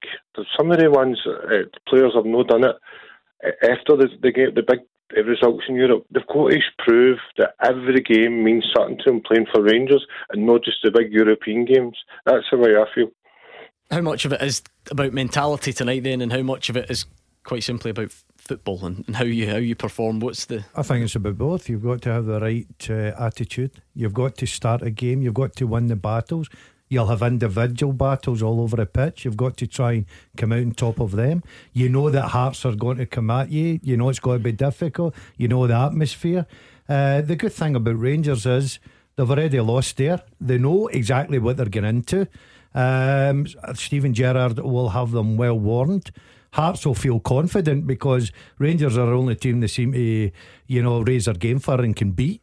So it'll be interesting tonight. But I just feel that if Rangers go and start the game well tonight, they'll have too much quality. But if they start it the way they started against St Johnstone and Perth, then they're in for a long night. It's a funny business, Craig, and we've said this before. You think we would learn from our mistakes, but just look at the Hearts midfield again and just wonder how that stacks up against a Rangers midfield this evening. I don't know. It doesn't seem on paper like it should happen, but it has in the past. It has, and the not too distant past it's happened. But Gordon's right. And we do say this every week, that if Rangers and Celtic turn up and they play to their optimum or they start correctly, it's extremely difficult for any other team in Scotland to cope with them and to match them. And this could well prove the case again tonight for Rangers. And if they start the match brightly, I think the elation and the sort of the positive carryover from Thursday night will kick in, and it will be a long old evening for Hearts. But if they don't start the game properly, then there's maybe a bit of mental fatigue sits in, a bit of physical fatigue from the travelling and again from the come down from the elation on Thursday night, and Hearts will grow in stature within the match, and it will prove difficult if Rangers are not on it. What are the positives with regards to that team, John? Are you happy to see the likes of Edmondson keep his place after the other night? Defoe's back in amongst the squad as well. The other night Edmondson came in and started the game a wee bit weary, but he grew into the game. And see Rangers, the way they played the other night, instead of trying to play out the back and the fancy stuff, just kick the ball into Ross Ed sometimes. I'm sick of the whole, sometimes goals and thinks he's like Franco Brazier sitting the way he passes the ball. I just want you to do the simple things. I'd rather win ugly than games and try to do it with a bit of style. Win ugly sometimes. That's what you prove. You can challenge in the league and stuff like that, or win League Cups and Scottish Cups. I'm glad Defoe's coming back. It's probably not the right game for him to start tonight. You've got to give him a couple of games, and maybe if we are winning, maybe bring him on for the last 20 minutes. But some players have got to realise that you've got to just dig in sometimes, and it's not about the fancy stuff. Sometimes you do fancy stuff to win games, but digging in, sometimes it's really hard, but you've got to change your mindset sometimes in some football game. It could be a fascinating tactical battle, Gordon, because what we've seen in the last few weeks is that Rangers are at times struggling to break teams down. So when teams sit in, that's where Rangers struggle. You saw Braga the other night playing probably the highest line I've ever seen, or there or thereabouts, and it kind of suited Rangers. Scottish clubs tend to sit in and make life difficult, but Hearts don't. Hearts like to play this high line under Daniel Stendhal. So if Hearts play the high line tonight, I think they'll get punished, Gordon. If I was Stendhal, I would have looked at the games and thought, right, okay, where do Rangers struggle? When people sit in and hit them in the counter attack, that's when they struggle. If you play a high line with the movement and the pace and the timing of the runs, I think that suits Rangers down to a T, and I think that would play right into Rangers' hands tonight. So I would expect Hearts to defend deeper. John and Cambus Lang, thank you very much for your call tonight. We're 10 minutes away from kick-off, Rangers fans, so stay in touch. And what about you Celtic fans? Heading to Perth tomorrow, how confident are you? You generally should always be confident going to Perth because you've got an unbelievable record there. I just wonder about the reaction after Thursday night. Get in touch, we'll hear from Neil Lennon next. Clyde One Super Scoreboard with Thompson's personal injury solicitors, the league leader for compensation. Talk to Thompsons.com. Hugh Keevins, Craig Beattie and Gordon Dalziel here with me, Gordon Duncan, on tonight's Clyde One Super Scoreboard. Lots of reaction coming in on Twitter to Alfredo Morelos being left out of Rangers squad this evening. BMax says, well done Gerrard, no player is bigger than the club. Lots of people echoing those sentiment. Bill Struth Stan says, well done to the gaffer, no man is bigger than Rangers. So a big game coming up for Rangers at Tynecastle. Kicks off in about 5 minutes time. I hate to go back to this interview that Steven Gerrard did last weekend, but I will. When he was a young man still living at home with his mother and father, Gerard Houllier took Mr. and Mrs. Gerrard and Stephen out to dinner, and Gerard Houllier explained to the Gerrard family what would be expected of Stephen throughout his professional life at Liverpool, and he was instructed on everything, how he was to live his life, and the lesson stayed with him for the remainder of his life. And therefore, when a player messes him about, there is no other course of action. It doesn't matter who the player is. It doesn't matter it's a Scottish Cup tie. It doesn't matter that the manager hasn't won anything yet as a Rangers manager.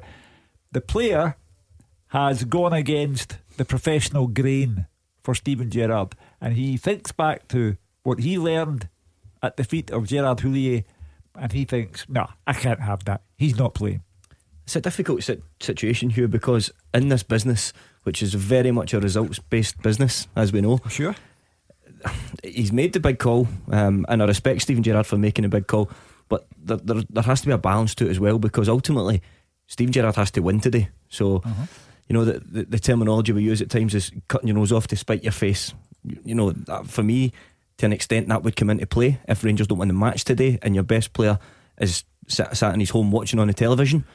Now, I'm not saying that he should be playing, and I'm not saying Steven Gerrard's made the wrong decision, but in this line of work where he's had to take this course of action but still go and get a result, it makes it, well, if you're in Steven Gerrard's shoes, Craig, what decision you making? Because I know what I'm doing.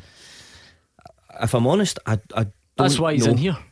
Yeah. It's easier. Yeah, but he's been honest and he still doesn't know what. So you've got to make decisions. I don't know the full circumstances. First of all, see in the modern day game, we hear about player power, and some players get away with absolute murder at times. Just let me stop you there, because the players are coming out onto the pitch at Tynecastle. Let's check in with Alison Conroy. Yeah, the teams are coming out of the tunnel for the Scottish Cup tie here at Tynecastle. Hearts will have Zdenek Lamal in goal, a back four of Michael Smith, John Suter, Craig Halkett and Aaron Hickey. In the midfield, Sean Clare, Loch the Moore, Olivier Zanic and Lewis Moore, with Stephen Naismith in behind the lone striker of Connor Washington. For Rangers tonight, Alan McGregor in goal, a back four of James Tavernier, Connor Goldson, George Edmondson and Borna Barisic. In the midfield, three of Scott Arfield, Stephen Davis and Ryan Jack, with Joe Aribo and Ryan Kent supporting Greg Stewart up top. Your referee for this one is Stephen McLean. The stand to my right hand side full of Rangers fans. It looks like it's full to capacity. The rest of the stadium, Gordon, not so much. The Hearts fans not turning out in their droves tonight for this Scottish Cup quarter-final tie. Yeah, that's an interesting one, because we have perhaps jumped the gun a little bit. We think of Tynecastle, when Rangers go there, as being jam-packed full. Yeah. We're forgetting, though, it's not a league game. It's not on season tickets. Hearts fans, let's be honest, are disillusioned. It is an expensive business following your football team, and actually big portions of the Hearts end are empty. So I wonder if does that take away from the Tynecastle factor? I am surprised by that, because Hearts have fantastic supporters. I don't need to tell Craig Beattie, he's played in front of them. Yep. And I'm surprised by that. I'm not taking the argument about live television, this, that or the other. The Hearts fans love this fixture, whether it's a League Cup tie, Scottish Cup tie or league match, and I am surprised by that. And that tells me that the disillusionment is becoming a problem for Anne Budge. It's worth bearing in mind, though, cup ties generally have lower attendances, because you have to pay for it on top of your season ticket, and we should always, and we always are, sympathetic. It's extortionate to keep following your team. The Hearts fans pay for that club. They take Anne Budge's money to get them started, but the Hearts fans pay for this club. Yeah, exactly. So even harder then to fork out again when things are not going your way. I think it's more important to fork out when they are struggling. When Hearts are flying, or any club for that matter are flying, you can't get a ticket for love nor money. Now I think it's equally important to back them. No, I get that it's expensive, but the attendance is that's a wee bit alarming for me, given the fact that it's pay weekend and it's Rangers coming to town, and Saturday night game. I would have thought that would have been full tonight. Yeah, I can see both sides of the argument, Gordon. I'm surprised. I wasn't thinking it was going to be a full Tynecastle, because obviously of the situation with paying the money, and we totally understand that people are not in that position. It's live on TV, but I can't believe how empty the Hearts support is. The stands, it's incredible, especially when you've got Rangers and a chance to get to the semi-final. It's a big game. Having said that, there was major traffic issues on the way through as well, so there may well be people still trying to get to the ground. We've covered all sorts there: traffic and prices and weather and TV and disillusionment. It's probably just a bit of everything, really, let's be honest. 0141 951 1025. It's a bit of a different show tonight. It's a bit of a different phone in. It's not our fault, as they say. You just blame it on somebody else. The scheduling is a bit difficult, so it's not the usual 5 to 6 phone in, lots of calls and reacting to games. Hearts against Rangers is just getting underway. What about you Celtic fans heading to Perth tomorrow? Let's hear from you. Let's build up to that game as well. 0141 951 1025. How do you see it going? Hugh, kick us off on that one in Perth tomorrow. Every time Celtic go into a park for a domestic match, they carry a huge weight on their shoulders, because they've won the last 10 domestic trophies. They have an incredible record under Brendan Rodgers and Neil Lennon. I've even lost count. I think tomorrow they're going for 35 in a row, would it be, in terms of cup matches won. It is a remarkable sequence of wins, and to their immense credit, it's coming under fire tomorrow. Let's hear from Neil Lennon. St Johnstone are in good form though.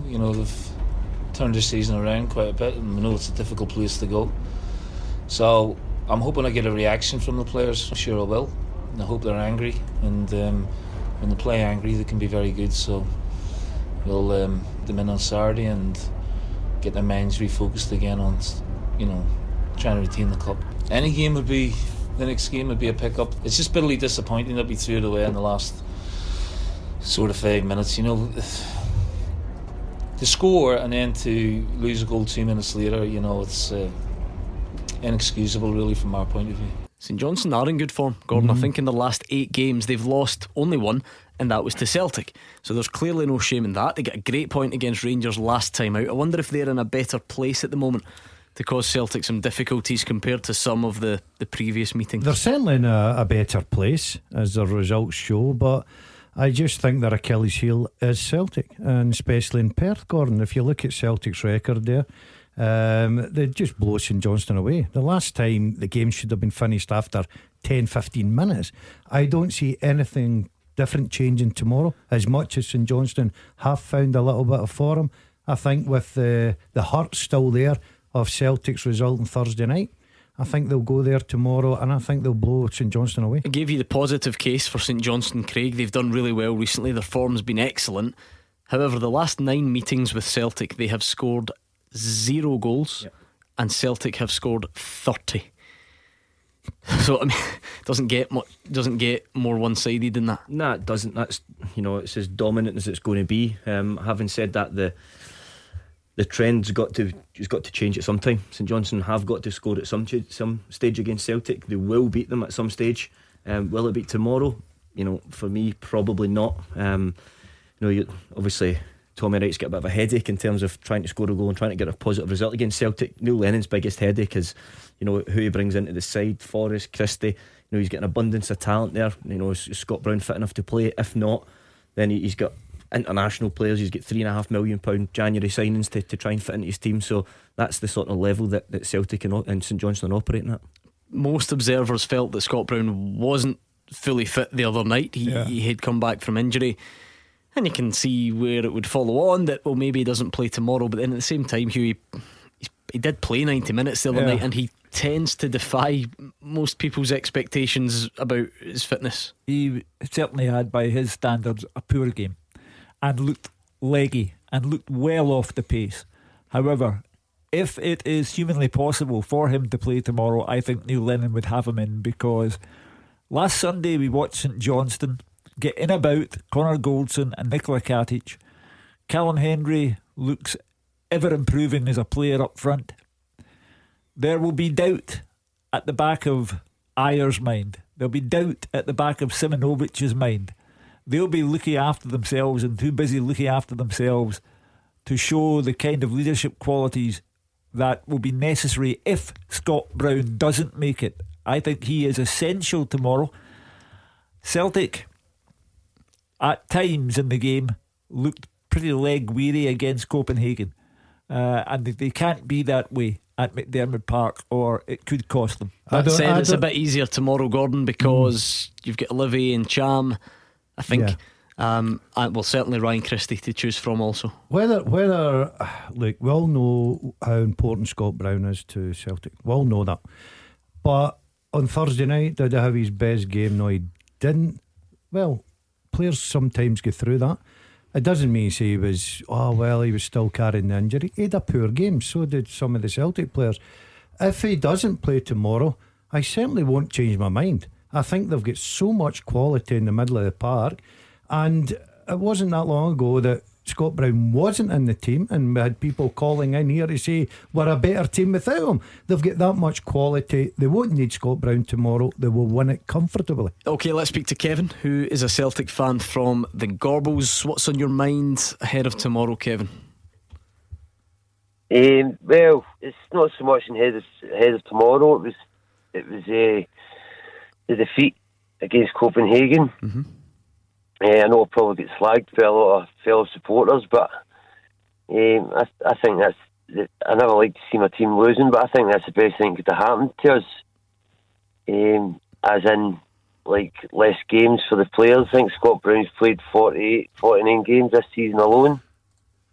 Yeah. And I was just thinking, like, in May, if we win the league, Copenhagen will be a distant memory. You know what I mean? Yeah, I definitely get that, Kevin. I mean, it is less games. There's no two ways about it. But is that not the point? Is that not the point of being a big team, being a good team? You win things, you get into Europe, and you try and progress as far as you can, and make more money, and improve your standing, and attract a better player. You don't sacrifice all that. You don't wave the white flag and say, that's good because we can we don't need to play as many games, surely.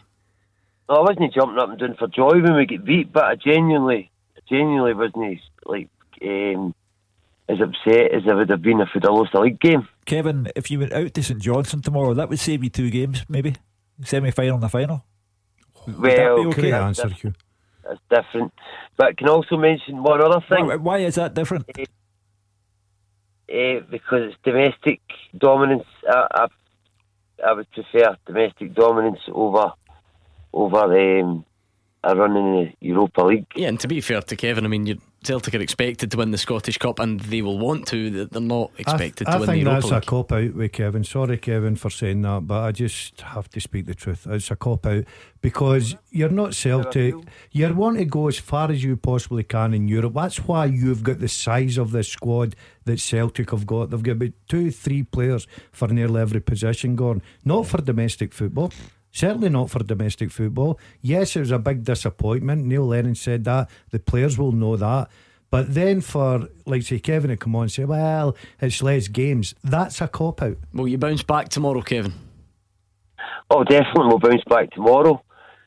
But that's just, I mean, I know I'll get flagged for a lot of fellow Celtic fans, but that's just generally how I felt about it. You know what I mean?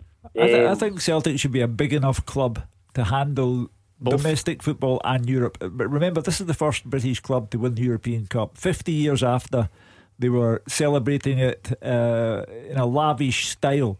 That's why they have that star above their badge. So I think Celtic should pay more attention to Europe and what they do there. But I do understand that Kevin is representative of the majority of Celtic supporters who say, I don't care about anything. I don't care about anything other than 10 in a row. Kevin, what about two more sort of glamour European ties and a lot more to gain financially? But that's what Kevin's saying. He's not saying he would choose it. He's just saying he's not that bothered by it now that it has happened. We are a bit short on time for the next break. I just want to thank Kevin for his call, but I want to get an update from you, Gordon. 10 minutes gone now at Tynecastle. Give us an update. What have we missed? Nothing. It's just end to end. Nothing really to report, Gordon. It's not they're not great quality just now, but 2 teams will settle down. It's a decent pace, but I don't think any goalkeepers had a save to make. Hearts a bit frustrated there, Craig, because Ryan Jack committed a foul on the edge of the Hearts box, but Hearts had managed to get the ball away. It was going into Stephen Naismith's feet, and they had a 2-on-2. But Stephen McLean, rather than playing the advantage, blew the whistle straight away. He blew the whistle very, very quickly, and with the look on his face when the sort of camera panned onto him, I think he knew he'd made that, and the Hearts players kind of ran to him shouting for the advantage. Naismith had started to pull the trigger to play a pass through for Connor Washington. It looked to me like he was 1v1 with Goldson, so it was a really prominent attack that the referee had stopped there, and the Hearts players felt aggrieved. Perfect time for you to get in touch. 0141 951 1025, and we could be speaking to you next. Clyde One Super Scoreboard with Thompson's personal injury solicitors, the form team for compensation for more than 40 years. Talk to Thompsons.com. Hearts 0, Rangers 0 at Tynecastle. 15 minutes, but a bit of a stoppage in play. And I have to say, Gordon, how much sympathy have you got for John Souttar? He's had horrendous injury problems, like freak injuries, long-term ones, real bad injury problems for John Souttar recently, and he's just gone down in the most innocuous fashion ever.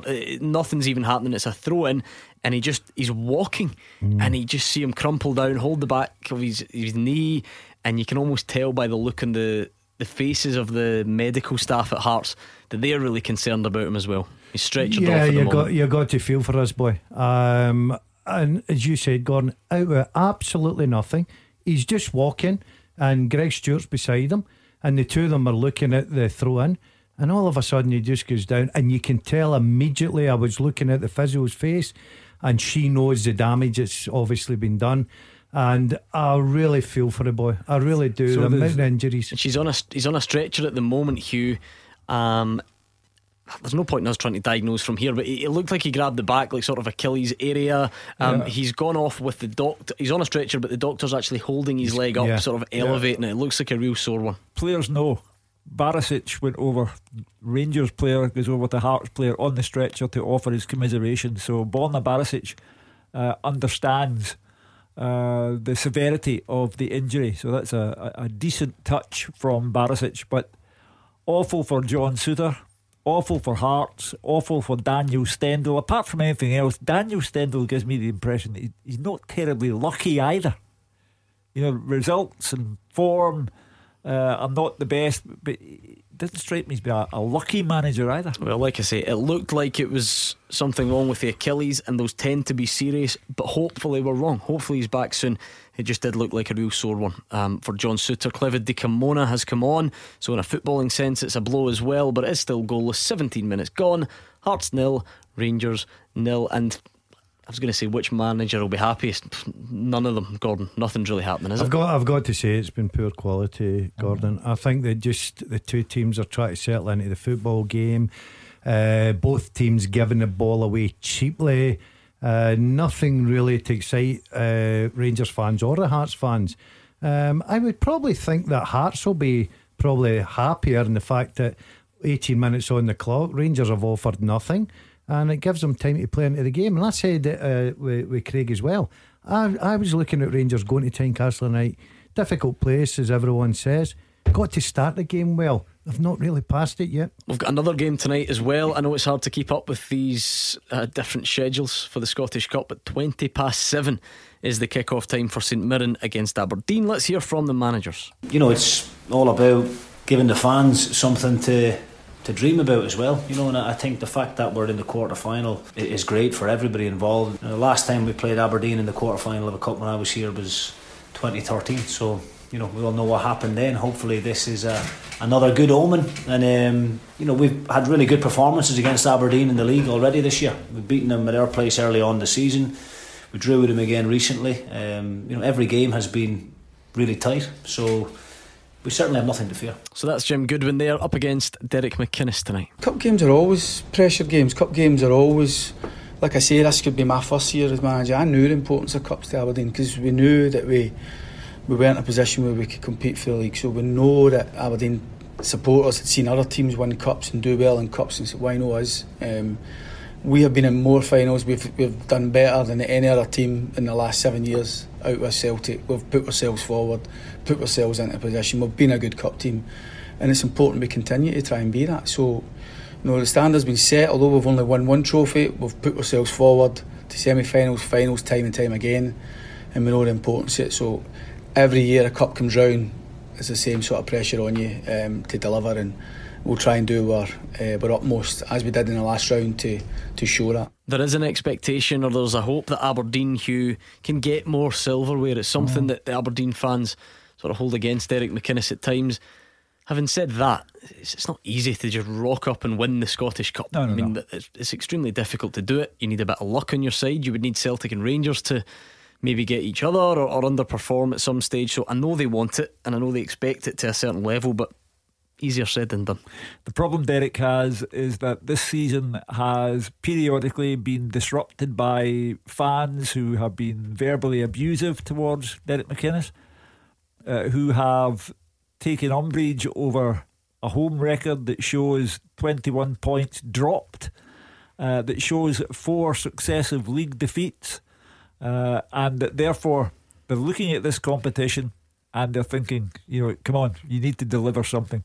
And that will include Dave Cormack, the new chairman of the club. He's American based, he has American ideas on how the business should be sold to the public, and he too would want a tangible sign that Aberdeen are getting better, and that's why it's very important that they beat St Mirren. I think Aberdeen will get in favourites, but I think it'll be a difficult game. I think St Mirren I found a bit of form of late, and obviously with home advantage there should be a decent crowd down there as well. I think that'll be a draw, Gordon. I think St Mirren would be happy with a draw. You look at it, Craig, St Mirren's journey to get here, that absolute epic at Fir Park when they were 4-1 up, at half time, pegged back to 4 each, winning on penalties. They followed that up with a league win at Fir Park as well, so they'll be feeling pretty good about themselves. Yeah, and rightly so. And just looking at the form there over the last five matches, they've picked up more points than Aberdeen, so they're in decent form going in.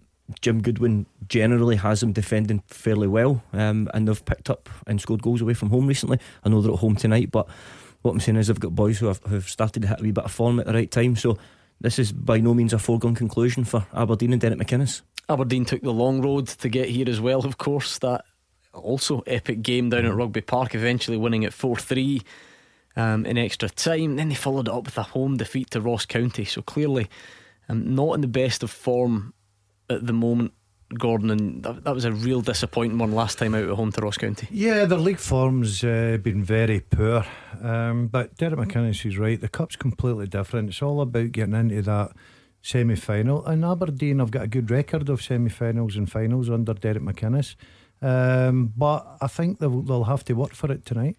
And St Mirren will fancy their chances. Of course they will. Why not? So it's a good opportunity. They're finding good form at the right time. And I think Aberdeen, if they're going to progress, will need to play at the top of their form. If they don't, then as I say, St Mirren can get something. 22 minutes gone, so we're halfway through the first half at Tynecastle. Hearts' first real opening there just a moment or two ago. Lewis Moore with the shot, a kind of snapshot just inside the box. Routine save for Alan McGregor, but still a decent opening for Hearts. Yeah, powder puff shot, you've got to say, but at least it's a shot on target. You were never expecting McGregor to do anything else but save it. Hearts start, as I say, there's another example of it. They get the ball near the final third, and the final ball is woeful. And I think two teams are guilty of that. I hope this breaks into a better game, Gordon. Hugh, when you get to the Scottish Cup quarter final, you want to get through, and it doesn't really matter how you get there. But that's clearly going to be the case tonight, because it's just scrappy. It's been very scrappy. It's surprisingly lacklustre as a spectacle, and it's had the damaging effect of costing John Souttar more time out of the game. Best wishes to him. Hope his recovery is fast. But it's just been poor quality stuff. And of course we've had the excitement, the controversy before the game started of Alfredo Morelos not being there. The referee's got a big decision to make now. Stephen Naismith he's asking the referee to take the strongest possible action as a Hearts player goes down. Stephen McLean trying to take his time, trying to come to the right decision. It's Ryan Jack. It's a yellow card for Ryan Jack, and I think Hearts were looking for more.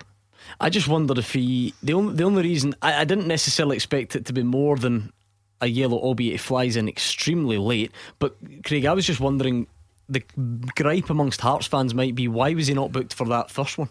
Remember the one that Stephen McLean didn't give the advantage?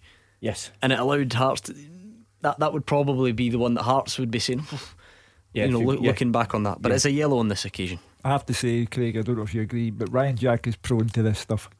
He's had plenty of red cards since arriving at Rangers, and sometimes, although to be fair, mostly in his early Rangers days, he seemed to have sort of that was a naughty one. You think so, Hugh? I just thought it was two players committed to the ball. I really did. Great save from Alan McGregor. Yeah, Naismith header from that free kick. It's a decent ball, you've got to say. A lot of pace in the ball. Naismith, and that's worrying for Rangers, that Naismith, he's not the biggest, gets a header into the box there. McGregor, good save. So first big chance of the game, Alan McGregor tips it over. It's still Hearts 0, Rangers 0. Hibs are already through. Hearts and Rangers are going to try and join them at 7:20 tonight. St Mirren and Aberdeen will step up to the plate, and then finally St Johnstone against Celtic tomorrow afternoon in Perth. Then it will be over to you on Monday to have your say. We'll look back on it all, take in all the big talking points with Hugh Keevins and Alex Ray at 6 o'clock on Monday. Make sure you join us, and in the meantime, GBX is up next.